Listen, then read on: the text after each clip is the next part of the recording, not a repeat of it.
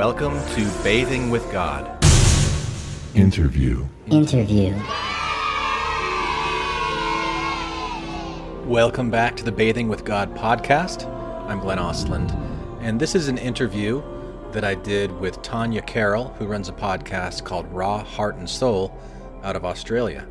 So you'll learn a little bit more about me and a little bit more about the influences behind this podcast, Bathing with God, and I hope you enjoy this. Glenn Ostlund has an MA in Folklore and Mythology from Indiana University. He is a prolific podcaster, hosting and producing the Mythologai podcast, Infants on Thrones, Bathing with God, and The Spiritual Dimension of the Beatles. Glenn recently published his first book, Bathing with God, which is a memoir of sorts, detailing how a former Mormon missionary turned accidental de facto atheist found a way to explore the possible existence of God through a deep dive into science, reason, imagination, and fiction. Show Glenn Ostlund, and this is the first time I've met Glenn. He came via a referral from another friend who I've had on here, Christopher Jones. So welcome to the show, Glenn. Thank you, Tanya. It's nice to be here.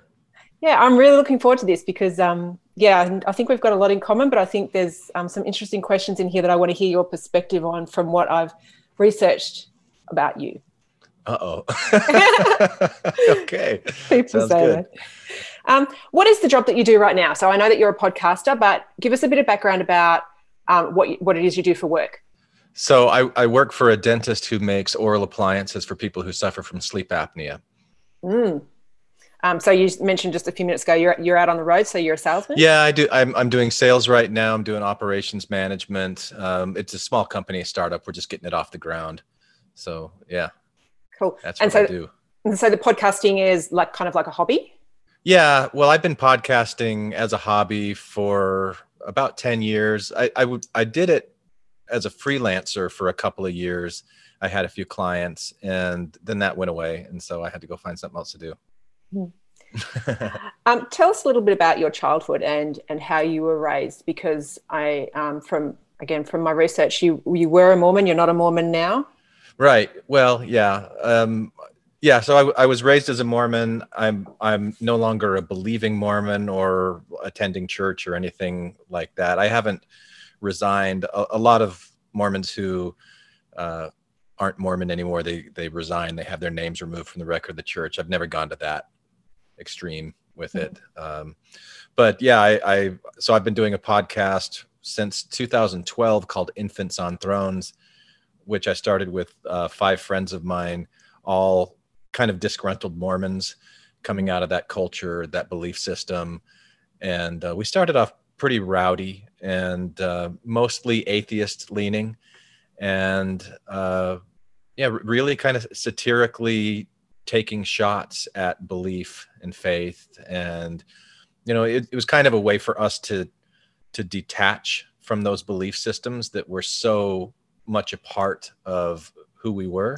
Yeah. I don't know how much you know about Mormonism. No, I was going to ask you that. So I was raised in a Catholic family, and my immediate family we were Catholics. We used to go to church up until, so then one of my extended family became very heavily involved in the Catholic Church and actually started his own kind of sect cult away as part of the Catholic Church, but a side part of it. So from that point on, really interesting. So from that point on, we were still Catholic and we still went to Catholic schools, and I was about 9 when that happened. But as I look back now in my childhood, even though my mum and dad kind of said, we're not going to go to church because this particular family member was really full on.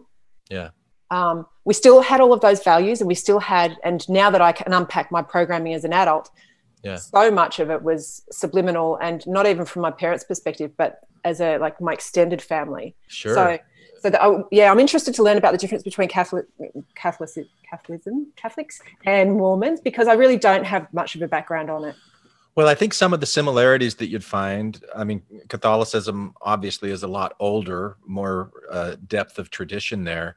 But it's, if you say that you're Catholic, that extends to more than just your belief system, right? It's kind of a culture and a way of life. And Mormonism is very much like that as well. It's a much younger religion, but it's so pervasive. It's not just going to church for a couple of hours every Sunday. It's a lifestyle and a belief system and interacting with other Mormons, and it forms a subculture all of its own, and which I understand Catholicism is a culture as much as it is a religion, as well.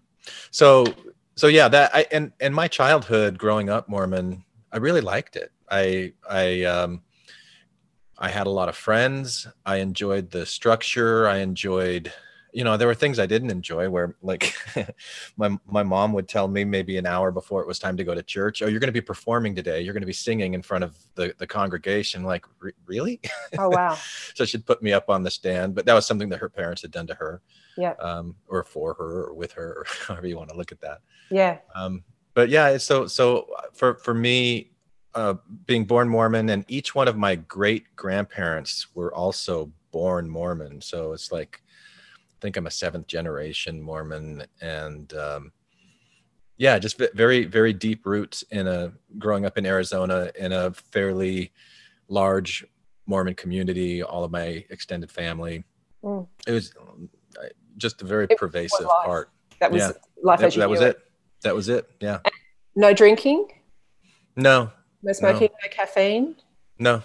Well, the no caffeine thing, some Mormons are more strict on that than others. We drank Coca-Cola, Pepsi, and it wasn't really that big of a deal, but no coffee, no tea, which seemed kind of strange because when I turned 19 years old, I went on a Mormon mission to Japan. So I was 2 years in Japan, where coffee and especially tea are very, very big. Very much a part of the culture. Very much a part of the culture. And so to have to tell people that's bad, it just didn't really make a lot of sense. How could this be bad? Yeah. But, yeah. And in terms of, and I think this is the thing that I have found with differences between the Catholic religion and other religions, is that they're more accepting, or they're completely not accepting of multiple wives in a family and that sort of thing. So did Mormons have multiple wives? Is that like that there was that definitely is part of Mormon history for sure. Where there was polygamy, and it was even at one point, but I mean, we're talking about in the late 1800s, like 1850s to maybe 1910, 1912, is about the span of polygamy being part of mainstream Mormonism. And it was one of the highest ordinances in Mormonism, like being baptized is required to enter heaven, and being sealed to multiple wives was also seen as one of these ordinances that's required to go to the highest degree of heaven. So you could get in, but not to the level that someone else who had multiple wives could. Yeah, it was. Yeah. It definitely had this hierarchical structure on the afterlife, which was one of the things that I liked about Mormonism, that it wasn't, there's either a heaven or a hell that you go to. There wasn't really a hell, that there was this place called outer darkness, and outer darkness is where you would go if you just reject Jesus Christ and you reject faith. But if you don't reject that, then there's 3 different levels. You could go to the highest, celestial, or the terrestrial in the middle, or the telestial at the end.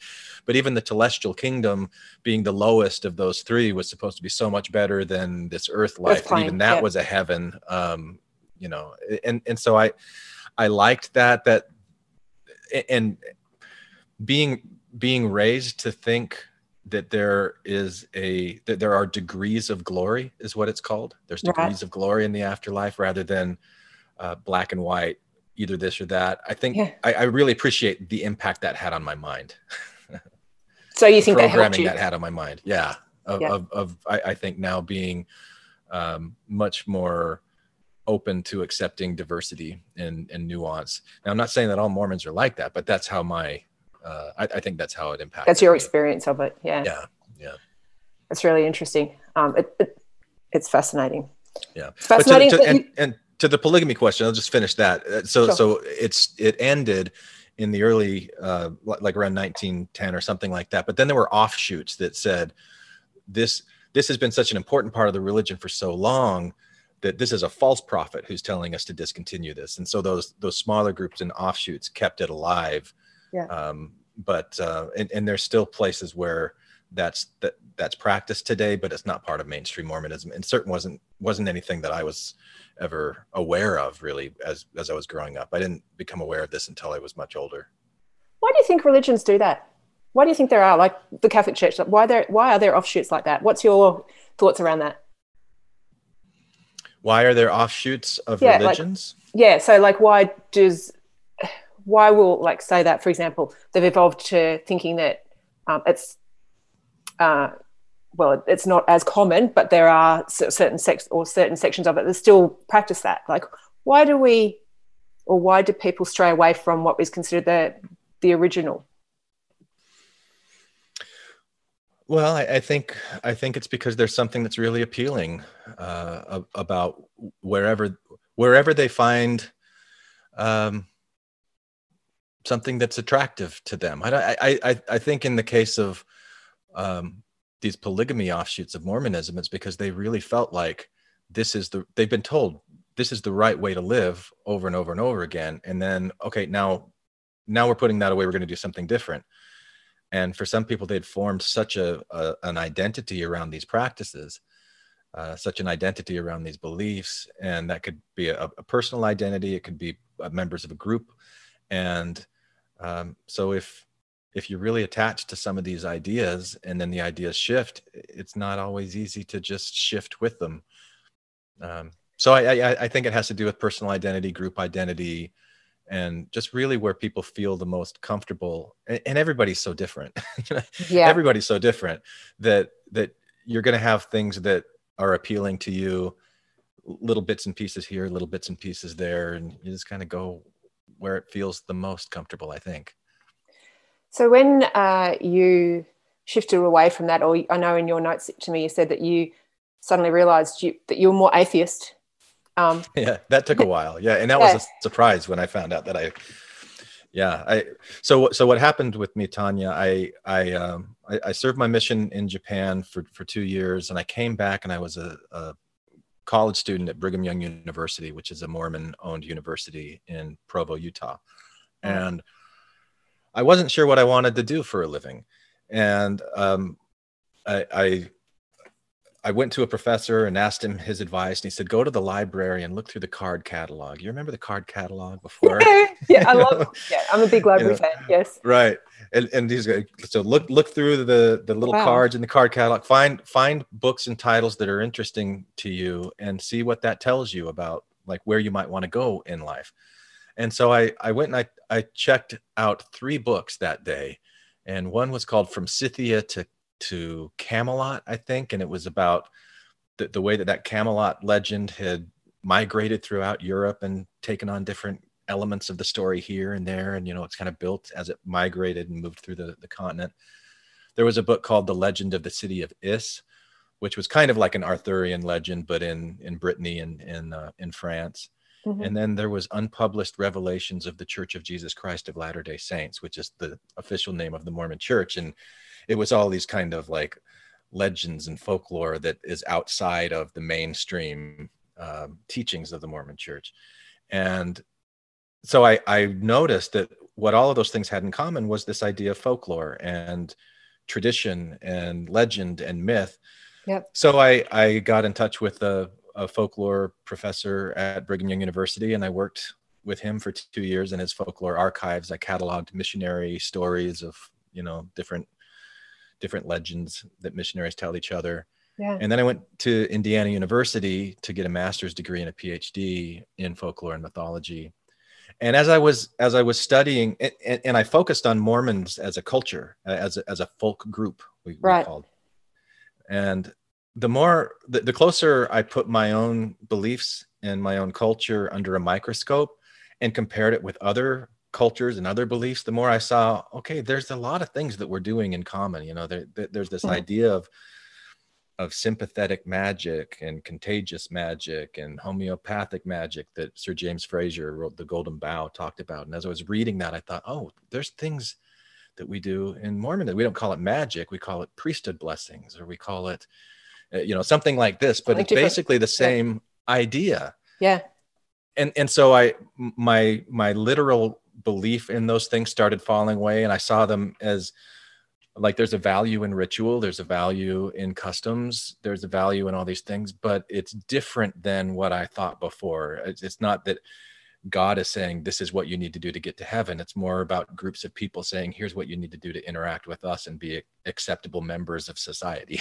Yeah. And so slowly my faith started to morph and change. And it got to a point probably in 2010, 2009, I was reading Richard Dawkins' book, The God Delusion. And in that book, he has this scale of agnostic probability from 1 to 7.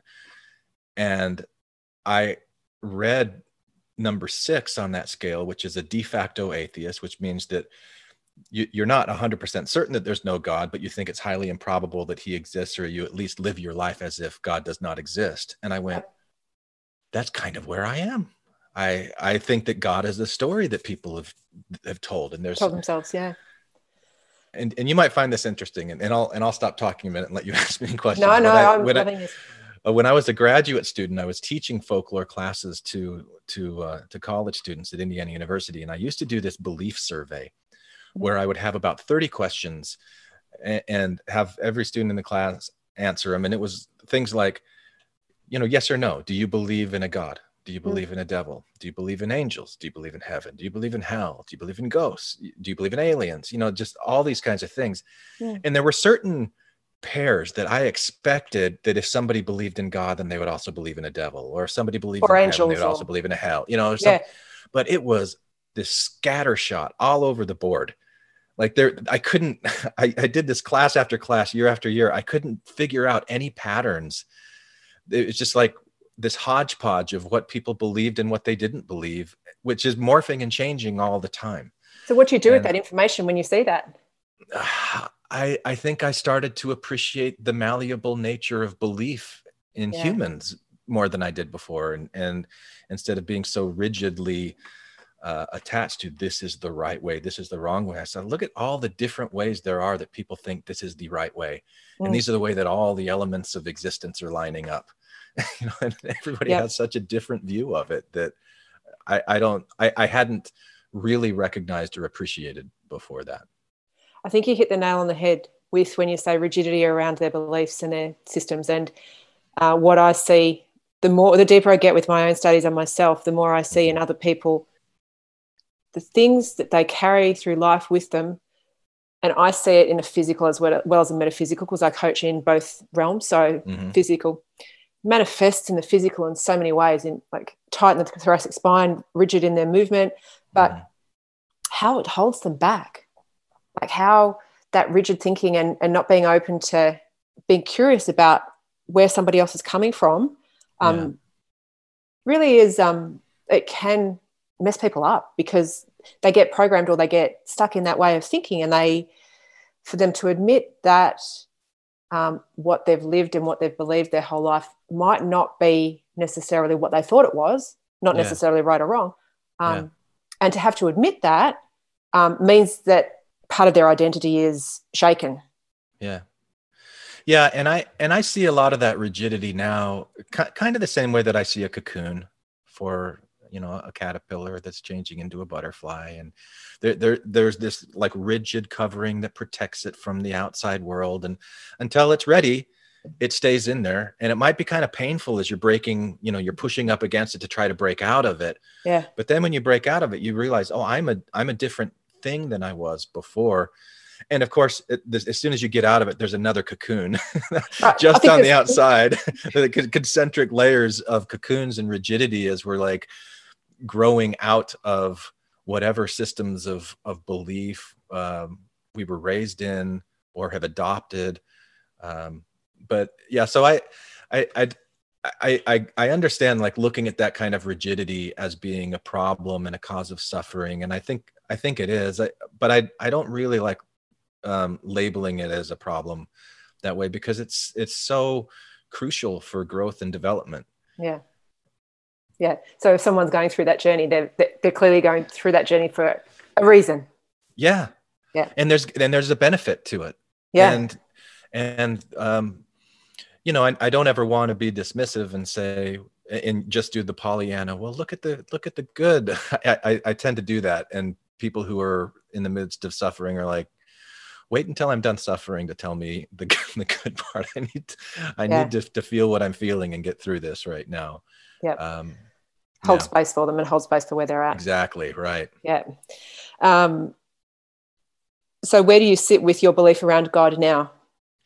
Well, my belief around God now is, it's still kind of the same, that any story that anybody is ever telling about God, or any thought that I might think about God, is a symbol.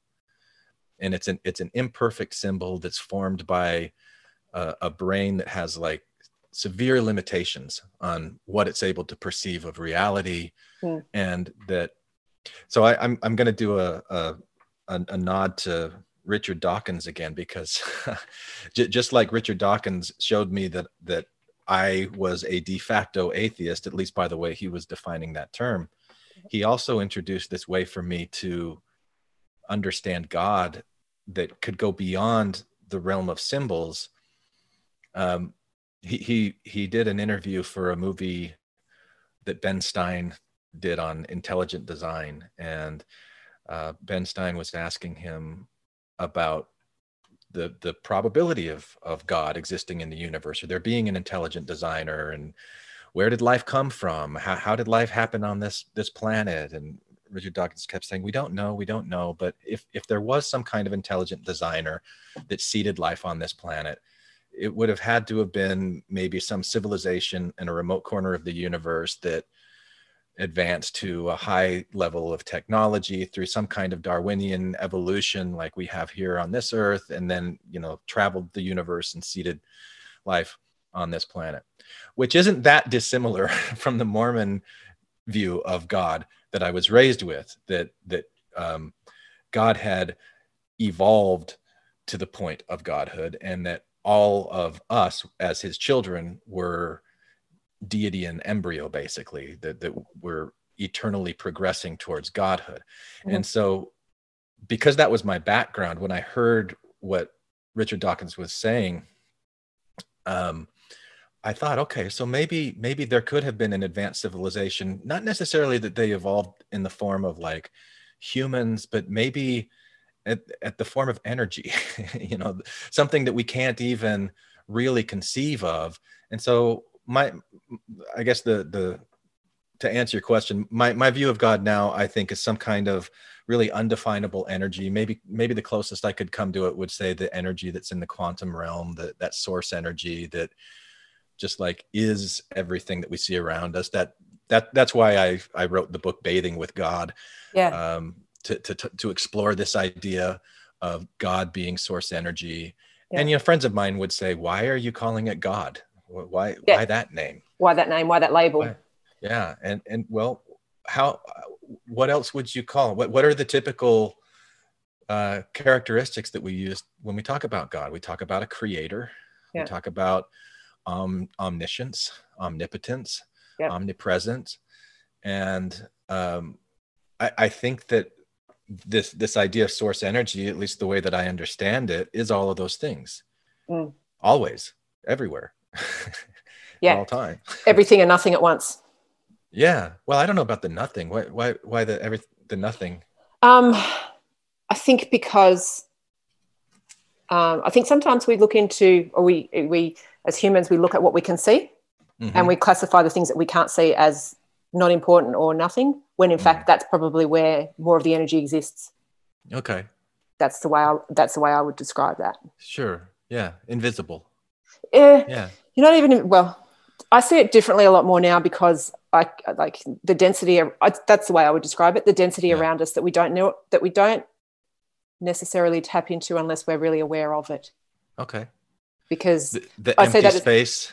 Yeah, the abyss, and we have that inside us as well as outside us, is what my belief of that is, that the space. And I think as humans, or looking from a human perspective, we see it as the gaps and the emptiness in between it. Whereas a lot lately I'm seeing it as it's so full. there's so much more there than we even know about. I think like when you talk about the use of the brain and how much we can tap into, there's so much of it that we don't use. There's so much of the nothing or of the outer or of the abyss that we don't allow ourselves to understand or comprehend because it's frightening and because it's scary of that unknown. Yeah. And because we really can't. Unless you have that experience of being in those other realms is what I'm talking about. And I described this, I think it was in an email last night to some of my clients, but it's kind of like I see things now where my life's going along, like, and this is the example I use. We were driving on the freeway on Sunday, my husband and one of our kids, and 2 kangaroos jumped across the freeway in front of us, 2 cars in front of us. And one of them, I actually only saw the very first one because it was on my side of the car and it was injured. And Andrew slammed the brakes on and warning lights and everything went off. It's kind of like they didn't jump out of anywhere that I saw. It's kind of like this, like a tear in the nothing or in the abyss that they kind of jumped through and into my life and into my world. It's like this tear that happened and they jumped in. And then I'm left with, what do I do with that tear? Does that get closed back up again? Or do I learn from that experience and not to the point of where I'm like pulling every minuscule thing apart, but what did that mean in my life at that moment? And what does it mean going forward? And it's like this, it's really hard to describe. It's like a tear in the ether that opens to let something in to make you aware of it or to center you or bring you back to that moment. And then does it close up, or are you able to get back into that again when you choose to? But when you're talking about the tear, are you talking about like the transition from going when the kangaroos were outside of your conscious awareness to when they were inside of your conscious Correct. awareness? Okay, that's exactly what I mean. Yeah, gotcha. You just put it in better words. Yeah, and because I'm learning more about how to get into that unconscious and get in and bring that into more of my conscious because I want to know what's there. So I'm going to ask you a different question. All right. What do you feel about soul then? So I differentiate God from soul. I differentiate soul being the seed in which is inside of me that contains the blueprint of what I've come here to do. How do you feel about that word soul? Yeah, I've been really interested in the word soul, and I still haven't settled on what I really think of it. But the way that I'm most comfortable of thinking about a soul is that it's kind of like a big clump of source energy that is constantly like morphing and changing and like I don't think of myself as having a soul. I think of myself as being an extension of a soul, and that the soul that I'm a part of is also the soul of many other things, many other people. You know, that the souls are kind of this. I think in Bathing with God, I talk about them as like neighborhoods or something like that. That they're just kind of. I think ultimately it's all source energy, but there are different, I don't know, the way that I think of it, there's different clumps. I think really clump is the only word that kind of matches what you're picture thinking in my head when I'm thinking about it. Yeah. And they're like multidimensional, not just in this 3-dimensional space, but every place that there's existence, that soul is doing something in it and interacting with other souls in other ways. And maybe a simple way would be to think of like how my body has 2 arms and each arm has 5 fingers. And, you know, so maybe like my torso is like a soul and my arm is an extension of that soul. And then the fingers are extensions of that. That again, yeah, maybe something kind of like that, but it's always changing, morphing. And I also think one of the hard things about talking about this is I really think that time, the way that we experience it, you know, we experience this moment to moment progression, like we're moving through time. But I think that Einstein was really onto it when he said all time exists all the time. And he talked about the relativity of time and time and space being part of the same thing. So that like I picture it as I don't even know how to describe it, but that everything already exists and we're just kind of like moving moment through it, making choices on what it becomes for us. But I think, I've been really influenced by theoretical physicists like Brian Greene, who talk about the possibility of multiple dimensions and multiple realities. And so I would think that a soul, God, would exist in all of those places and all of those things. And we're just like right here, right now, in this moment that we're in, making choices every day, and learning and growing with what's put in front of us, with what we have to unravel to make sense of it. Yeah, very cool. I'm going to ask you about one of the podcasts that you mentioned in the email. In one of the podcasts, you were a host. You weren't the host. I think you were part of. You were, as you said, fired from when you interviewed a psychic medium against the host's wishes. Can you tell us about that? And what was that? Which podcast was that? Was that more expressions? Yeah. So the podcast was called Mormon Expression, and I did that. That was the first podcast that I really started on, and the host was very, very atheist leaning, and we just kind of butt heads a couple of times on like the kind of content that we were interested in doing. Yeah. At one point, there was a Mormon psychic and her husband who had reached out to that podcast asking to be interviewed, and none of them really wanted to do it, but they knew that I was interested in things like that and open to it. So they said, okay, Glenn, why don't you go ahead and interview him? You'll probably do better than the rest of us. Yeah. And I just really liked them, just like telling me their story and the things that she was claiming as a psychic. And she talked about this Kundalini experience that she had. And I'd never heard the word Kundalini before. It was so funny sounding to me. Like everything about her experience talking to animals. She, her husband made this joke that she's 5 for 5 on getting cats to pee in the litter box. So when people would come to him and say, my cat won't be in the litter box, and she'd talk to him, find out what's wrong. It just was so interesting to me. And so after I did this interview with her, I thought, wouldn't it be kind of cool if she would give me a reading and I could record that and have that be a podcast episode? And that was where, that's where the host of the podcast drew the line. No, don't do that. Yep. But I did it anyway. I was interested in doing it. And then that led to me being fired from the podcast. And so I started the Infants on Thrones in 2012 with those friends of mine. Yep. And the interview that I did with her, I never published the full interview, but I published most of it. Yeah. And then I did 2 or 3 other interviews with her that have also been published on Infants on Thrones. Her name is Krista Evans. What was the response from Evans? What was the response from your audience on those podcasts? Well, like I said, the audience was really a reflection of the hosts, and most of the hosts were atheists, very scientific minded, materialist, skeptic. And so it was kind of like, what are you doing, Glenn? Why are you giving voice to somebody who's making such crazy claims? Like, what is this all about? Why are you interested in this? And so I'd kind of have to defend myself why I was interested in it. But it didn't stop me. I still enjoyed it. I'm still friends with her today. That's really cool. Yeah.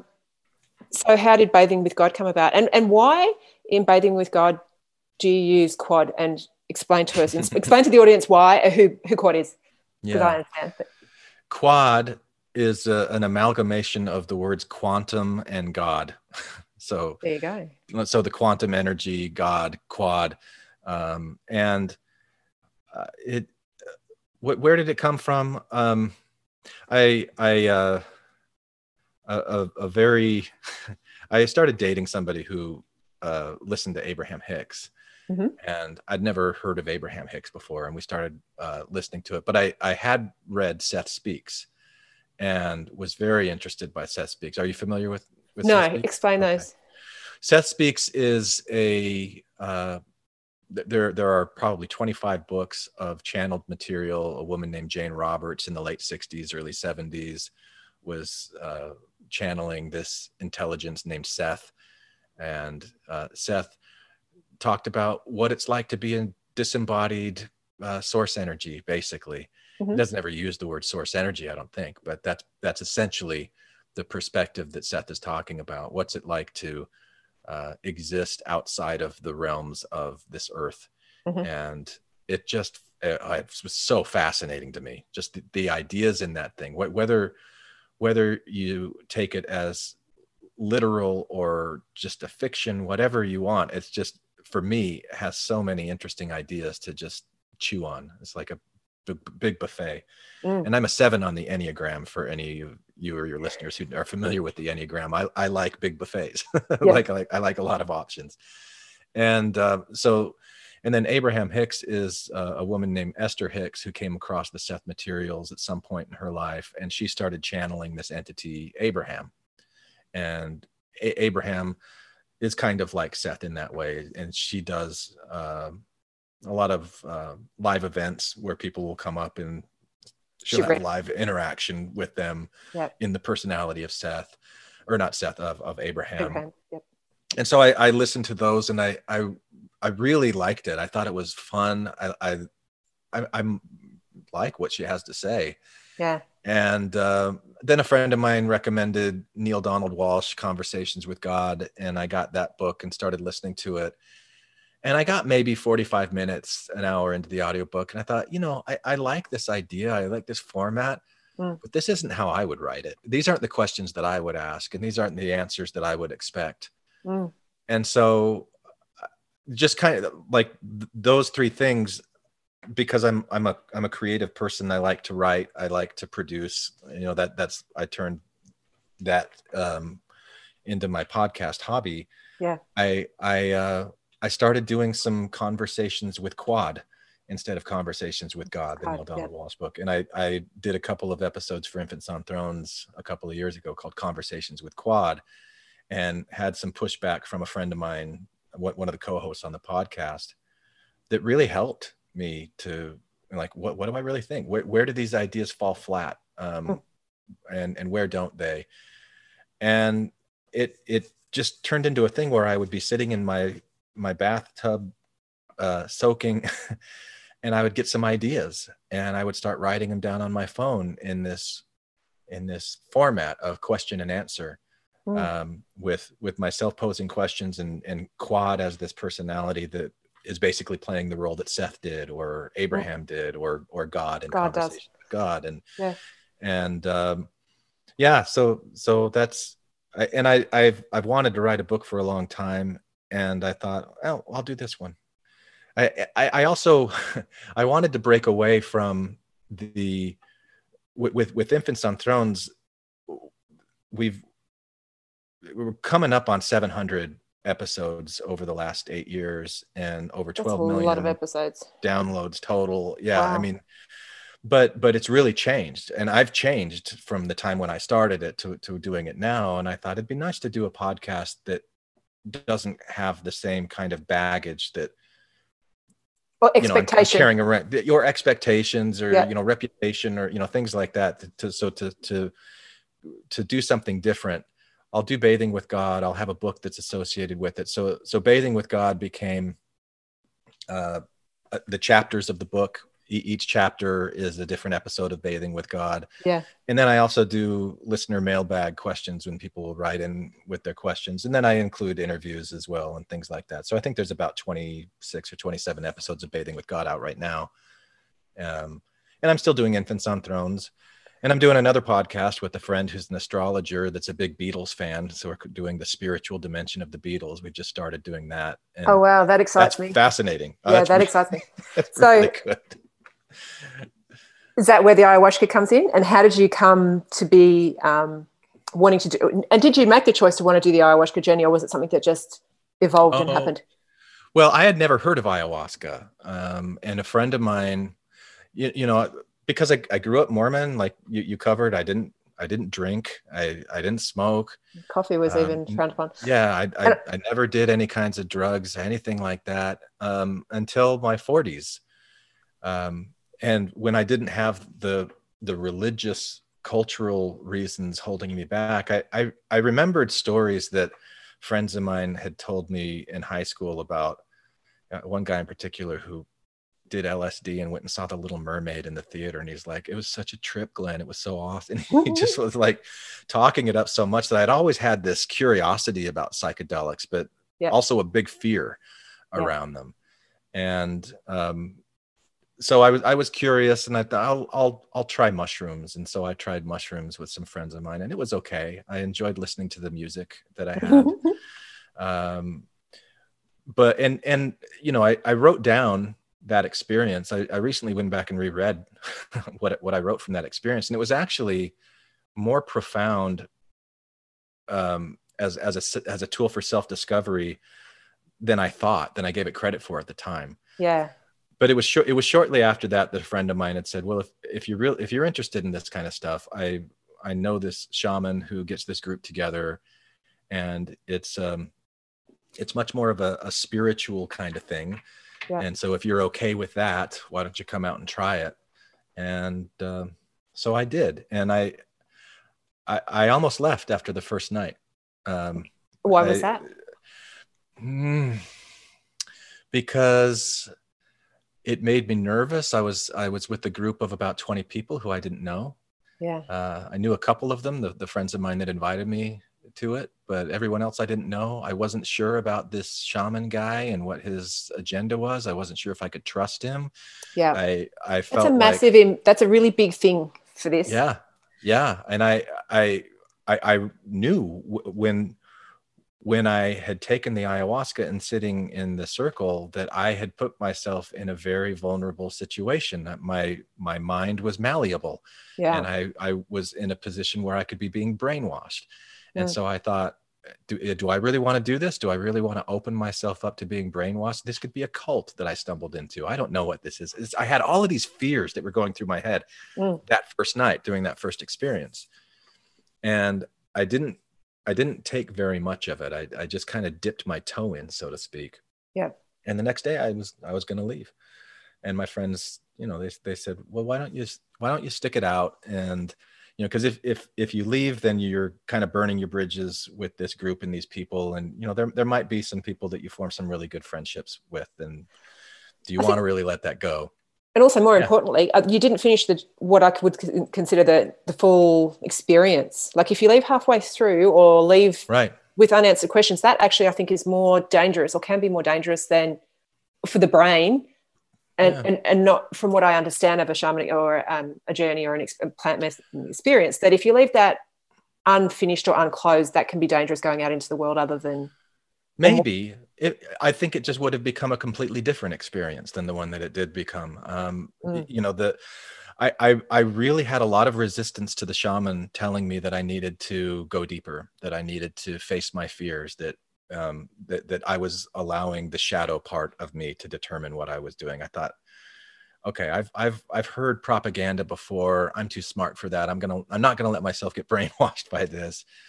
But I did decide to stay for the second night, and I did decide because I saw other people that did go deep into the medicine, and they were fine the next day, and they had a fine experience. That, you know, so I thought, okay, I'm here.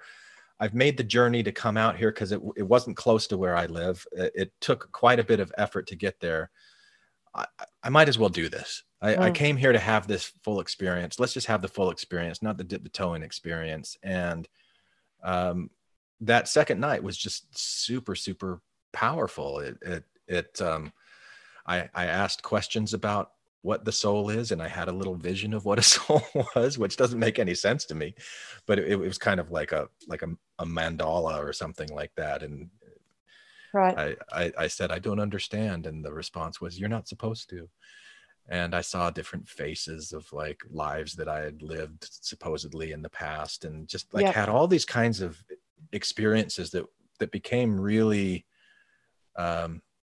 meaningful, but it was mainly just the sense of love and connection that I felt to the people around me. And I had this really strong impression that there are parts of all of us who are just like this deep root system that is much deeper, and that we're all so connected in ways that just our egoic awareness, conscious awareness that you were talking about before the kangaroos came into yours, that we're just all connected. And the word that kept coming to me was conspiring, that we're like conspiring with each other on these levels and playing with each other on these levels that we don't really understand.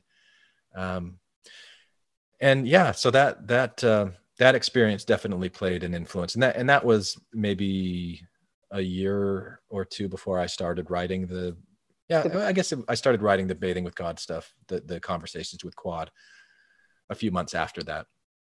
Do you think that experience. I was going to say, do you think that had an influence on bringing that out of you? Oh, absolutely. Because the way that I started thinking about things, it had been shifting for a long time anyway, but that experience definitely had an influence. What do you think your purpose is, or what do you think your role here is in this plane? I know it's a really big question. I think I know what mine is, and I think that's to help people understand what their soul purpose is, and to bring them to, or help them on their journey to find awareness of what they are meant to do with life. Well, let me tell you what I want it to be, Tanya. I want to be a bodhisattva. That's what I want to be. What's a bodhisattva, a being of love. Yeah. And that's an inward journey. Yeah. I've been so influenced recently by Michael Singer, the author of The Untethered Soul, who also did an 8-course series called The Path to Surrender. God, so much I need to study. Yep.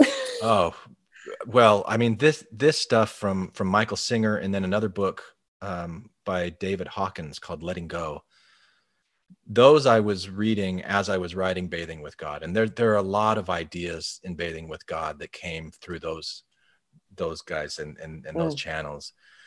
Because so my purpose in life, the reason that I'm here, my focus, what keeps me going every day, is to release those false stories that I tell myself about what's going on in the world around me. And the areas where it's most influential, where I feel that impact the most, is in my relationships with people that I'm close to, that I live with. And when things happen that start to annoy me, and I can feel that fight or flight response happening in my brain, and things are constricting, and that tightness that you talked about earlier that you feel in your gut and your body. Yeah. To just kind of like remember, like breathe, deeply breathe, relax, relax, and recognize that my response to what's happening is my response to what's happening. That's the part that I'm responsible for. And you talk about that as being your fiction, don't you? Yeah, well, sure, it's a fiction. Yeah. I mean, all of these things. I think. I mean, if you want to talk about fictions, I totally. think that's all we really have to work with, because nobody has the complete picture of what's going on about anything. No, nobody does, and that's a really scary prospect. It's a really scary place to be. But to say, okay, well, what I think is true, I'm gonna own it as a fiction. This is my fiction. This is my story of what's going on. And as soon as I get better information, I'll update my story. I'll update the fiction. But I recognize there's always going to be, there's always much more out there that I don't know and possibly can't know than anything I do know. And that was one of my favorite parts to write at the end of chapter 1, when the bather is asking Quad, all right, well, how much do we know compared to how much we don't know? I like that bit too. Yeah. It's like, well, there's no number for that, because if you assume that we're living in an infinitely expanding universe, then there are also, as a part of that infinite expansion, there are things that are being created that have never existed before, that we don't have words for. You don't have words for, but you can't create a percentage if the denominator is a constantly moving target. Right. It's constantly, like, how would you give any kind of percentage on that? And so that was one of those little like insights that just came to me as a result of focusing to write this stuff, that I'm like, oh, thank you, Quad. I like having that perspective and recognizing, I can free myself of the fear of uncertainty by recognizing it's all, it's okay. It's okay not to know everything. It's okay not to know. And it's better to not pretend that we know. I love that. Like when you just said there's fear around not knowing, and the infinite, I don't see that. For me, that's not fear. That's exciting because there's so much more to learn. Yeah. But I can see where people come from when they say that they're fearful of that. Yeah. I'm going to ask you probably just one or two more questions. What are you excited about now? Like right now, what brings you joy? Joy. Joy brings me joy. Love. I mean, love. Just I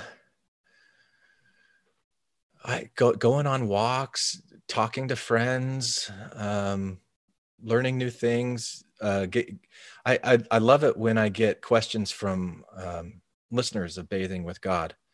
And I just got one yesterday saying, "What do you think about Jesus and gurus?" And I'm like, "Ooh, that's a really good question. That's a great question. How am I going to write this?" Or, "What do you mean by an inner self? What's an inner self?" And I'm like, "Oh, okay, this is a fun little nut I get to try and crack in my head."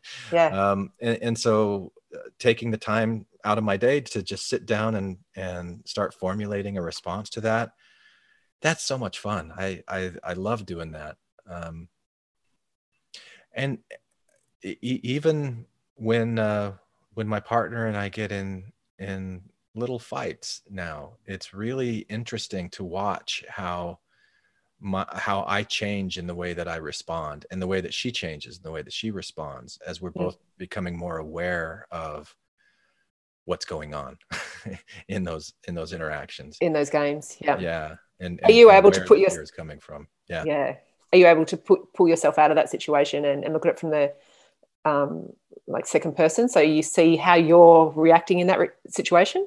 You know what I've started doing? I mean, this is very, very recent, like within the last 2 or 3 weeks, I've started telling myself, and not just in those moments, but kind of like reinforcing it at different times during the day.